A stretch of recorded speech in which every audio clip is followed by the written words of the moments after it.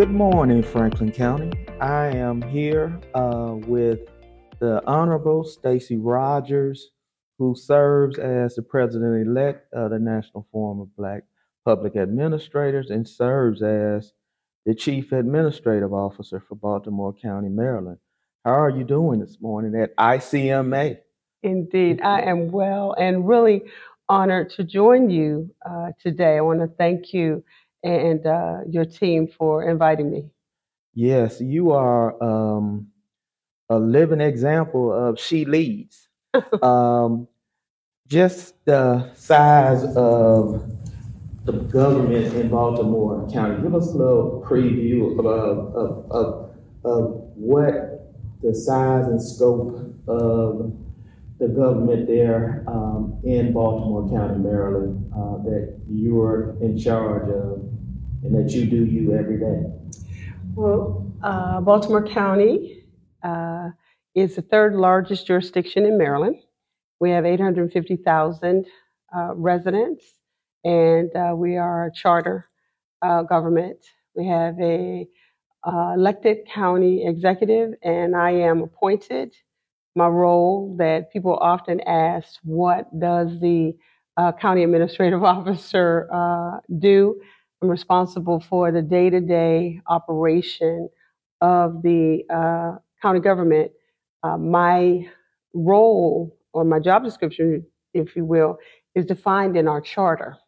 So that makes it real clear to everyone what my responsibilities are. One of the biggest responsibilities is annually developing and presenting to the county executive for his consideration and submission to our county council. We have a 7-member county council that we work closely with to carry out the work.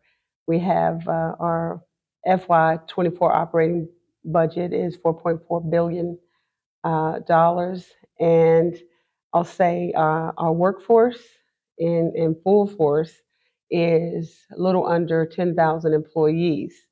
Right now, as many jurisdictions, we're struggling with the Great Resignation, and we have quite a few vacancies, particularly in our public safety spaces. So that's one of our big challenges right now.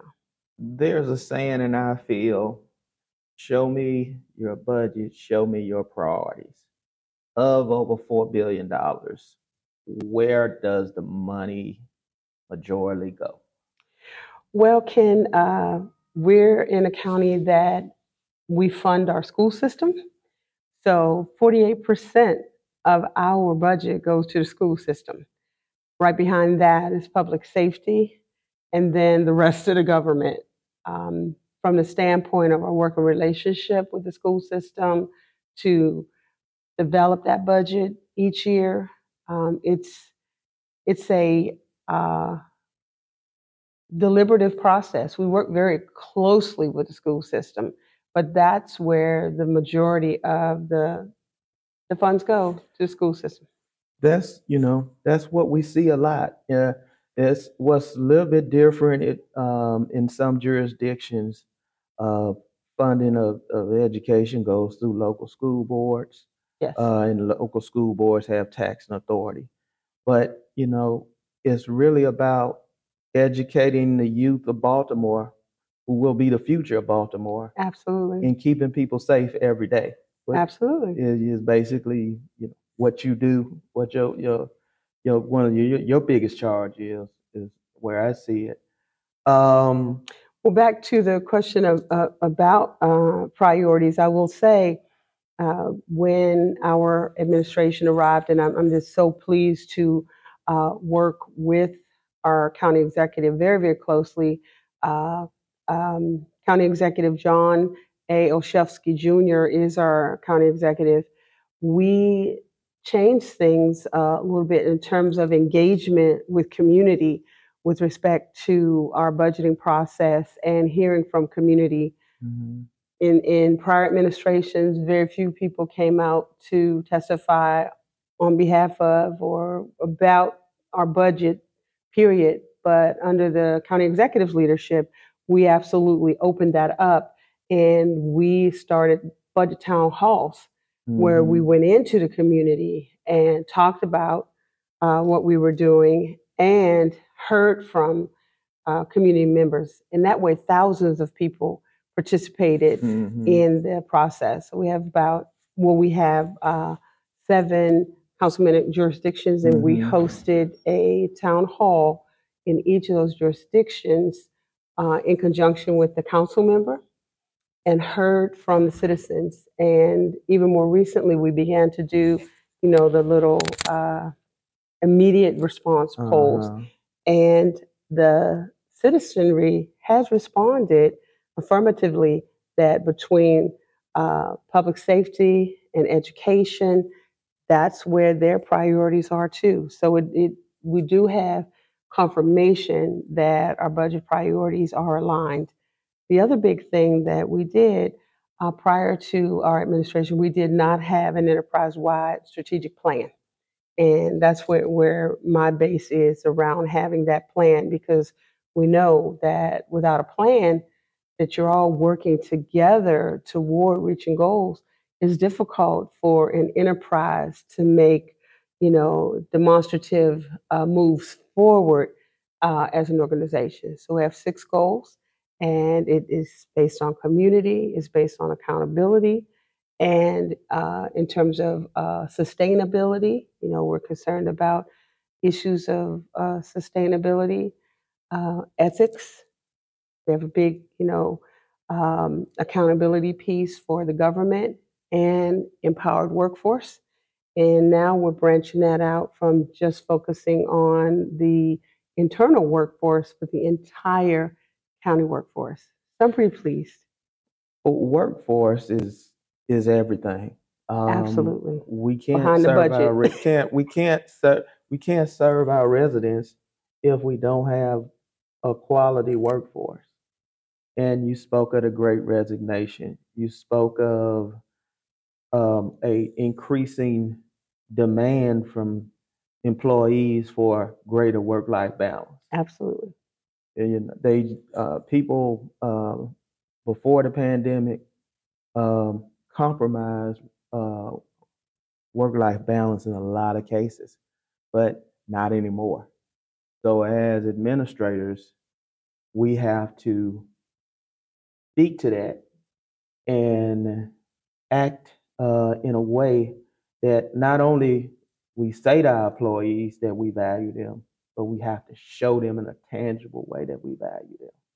Absolutely. And I was so impressed recently when we were participants at the NACO, the Business of Counties uh, forum just this past week. The physician who came and talked to us realistically about that, I was very impressed with the presentation and the data. So, this is something that we really do have to focus on, because the intergenerational considerations with the workforce, the balance between trying to, be more flexible in tours of duty, whether that's teleworking, what jobs are portable to a teleworking environment, accountability, access in terms of our employees, because it's not, we can't be confused about the fact Mm-hmm. that when you're teleworking, you're just sitting in a different seat. But sometimes you'll hear people say, oh, they're teleworking today. But when Mm-hmm. teleworking and different alternative ways of doing our work begin to compromise our service delivery and access for our residents, then that's a challenge. So we have to be very, very careful to set clear expectations, but try to have that balance. And in our area, we're competing with the federal workforce. We've got a number of major federal installations in our immediate area, and teleworking is a big piece of the Mm-hmm. federal workspace and the salaries. So we have to really work closely with our unions, with the tours of duty and the options for telework. How do we make the decisions on what positions are appropriate for telework. There's a lot to it, Yeah. and we have to be ready to be flexible. What's the greatest opportunity that you see in the DMV, the DC, Maryland and Virginia area, as you all call it, DMV? The And DMV. what do you see as the greatest challenge? I want to talk about the opportunity because of how we're situated, between Northern Virginia, the District of Columbia, the major, our two largest jurisdictions in Maryland are border jurisdictions with the District of Columbia. And then, of course, when you come to the Baltimore metropolitan side, is regional collaboration. We have so many opportunities as uh, governments right there together to collaborate because let's face it, natural disasters, inclement weather issues, issues around sustainability. What are we doing about the Chesapeake Bay that touches us all? Because we have to work together on those issues because no one jurisdiction can solve it alone.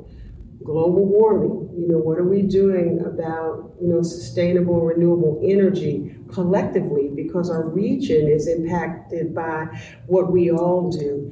And I'm pleased to say that we have a great working relationship in our region.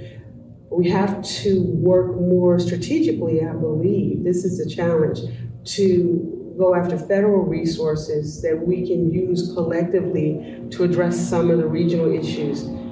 Transportation across the metropolitan area. Also for us, water and sewer issues, especially on the Baltimore side. I was honored to share our review of our metro utility, water utility, that the governing guidance and legislation for the utility goes back to the early 1900s. The last major change in the guiding documents and MOUs between the two jurisdictions go back to the 70s. So people have talked about this for years, but we proactively work together to do something about it, to take a close look. Yeah. Yes, resources are everything. When you talk about water, sewer, having a reliable source for electricity, There you go. and The grids. utility, yes, and digital access in broadband is Absolutely. very much a public utility. Um, is there any major initiatives or are there digital equity issues in Baltimore County? Absolutely. I'm really pleased.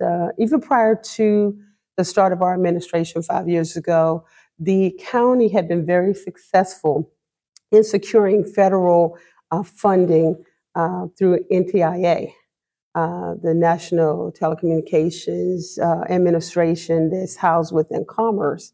And I'll also say I'm really, really pleased that the through NFBPA, the region we received funding for that was geared toward digital equity efforts in conjunction with historically Black colleges and universities.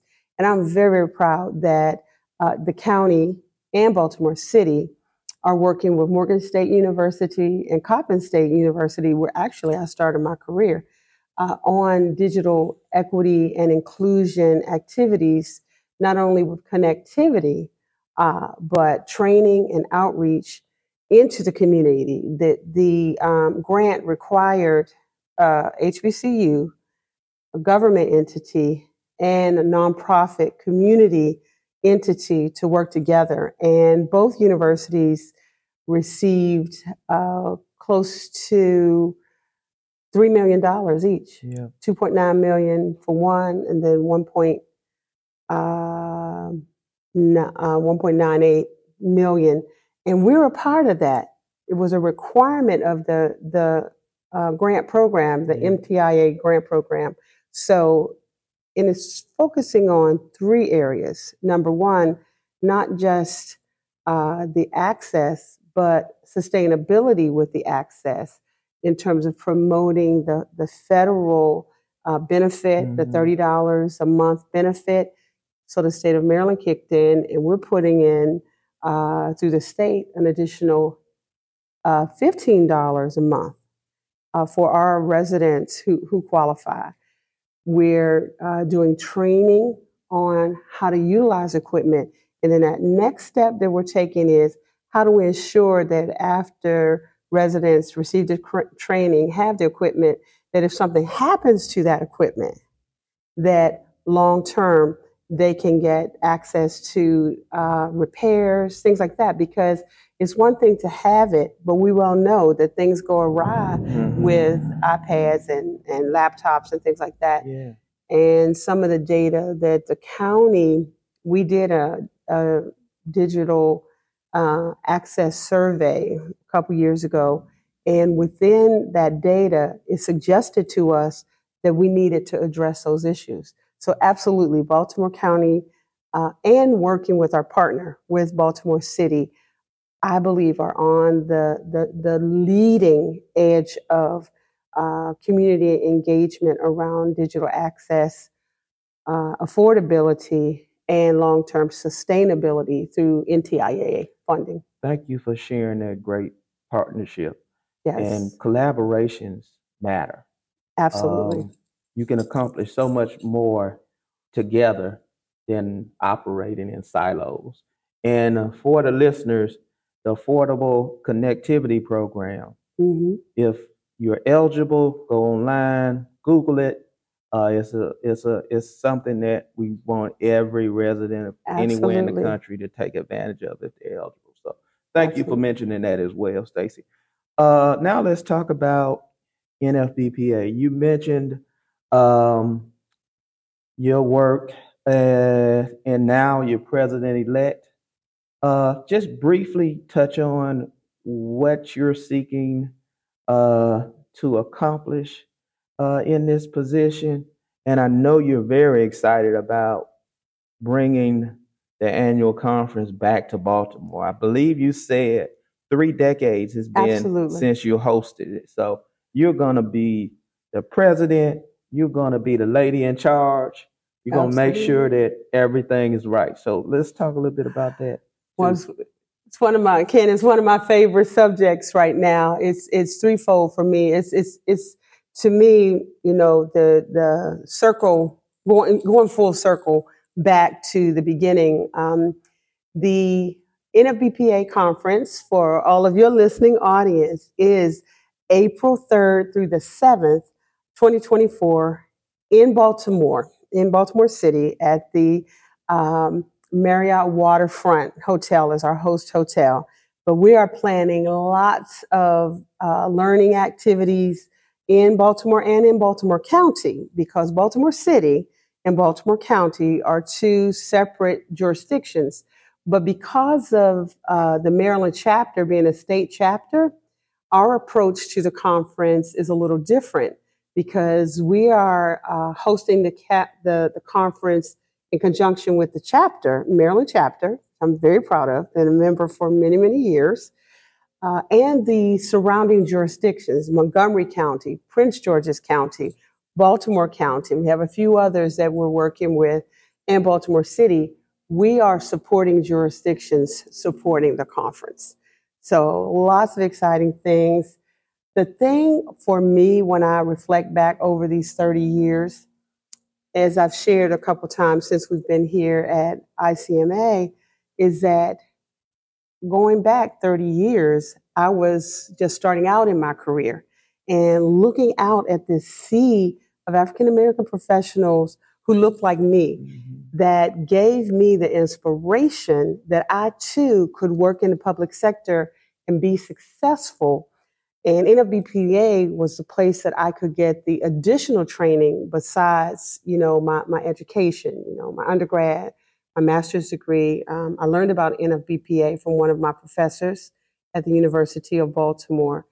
And throughout that time, went through the training programs. We have two flagship programs, the mentor program for colleagues who are in their early phases of their career. They're assigned a mentor, and those mentor relationships are long-term relationships. My mentor and I stayed together for 26 years. Wow. We were a mentoring management pair. Wherever she went, I went with her. So I've been in 7 jurisdictions. She retired after we left the federal level. I had the honor of serving as the chief of staff for the Social Security Administration for 6 of the 8 Obama years. And that organization touches the entire nation, everybody in the country, in terms of its charge. So when you look at the experiences and opportunities and training opportunities, particularly for emerging leaders that are looking to move up into leadership roles. NFBPA is definitely an organization that is designed to do that. And during my tenure as president-elect and going forward into the presidency, that's one of my big pieces. Because when you look at government, the way government is structured, and you look at the opportunities to grow and to move into positions, we well know that there's a lot of potential, but the opportunities come by who knows what you can do. When people are asking, do you know a good person? I'm asked that all the time. Do you have a clone? Someone recently said, do you have a clone? I said, I wish I did, but I'll say this. I know of young people in the pipeline who are ready, who have the potential, the capacity, and the ability to go forward. So we're promoting that. We also promote our relationship and partnership with ICMA, because the ICMA, Certified Public Manager Program, excellent program. I share that information often with colleagues who are looking to go in the city county managers track, because there are opportunities all over the country. But we have to ensure that we're preparing the next generation and that they're ready, because these jobs are not for those the faint at heart. There's a lot of sacrifice, and you have to be ready for that.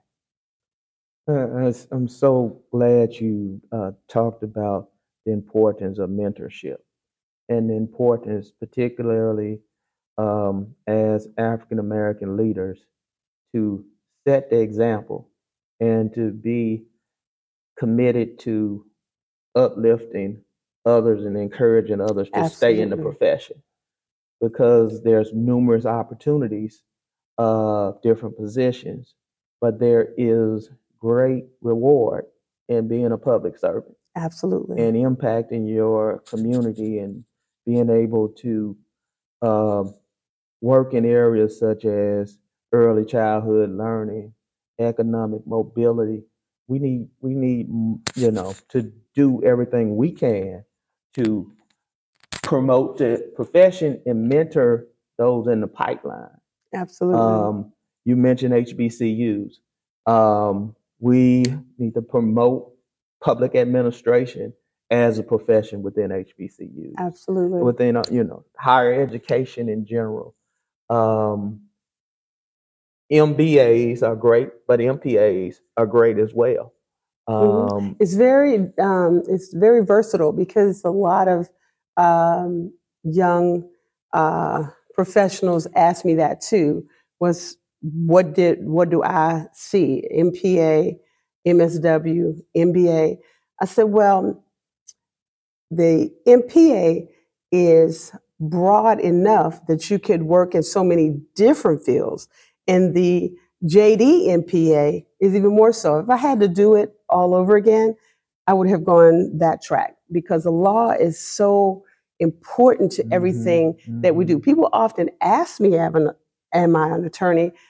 I said, no, I'm not an attorney, but I rely on my colleagues in the Office of Law Right. because it's by what authority do we do what we do? And knowing that when we're planning something, have we vetted and consulted the law? What does our own legislative references say? What does our code say? What does the state uh, legislation say? Are we operating in our authority? So I often say if you want to work in government in an operational capacity, then an MPA is definitely because you're going to get budget, you're going to get uh, the programmatic operational aspect. How do you measure and your outcomes? You're going to get performance management. You're going to get HR.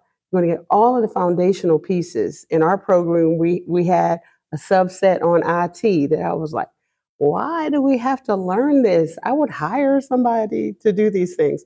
Right. But what the professor said at the end was, sure, you'll hire people to do things, but how will you know if the people you're hiring are selling you a bill of goods Right. or really doing what needs to be done? So Right. you need a Right. Right. little bit of everything. An MPA gives you that. Yes. I could just talk at least a half an hour plus. I have so many other questions in my head, but yeah, we're limited in time.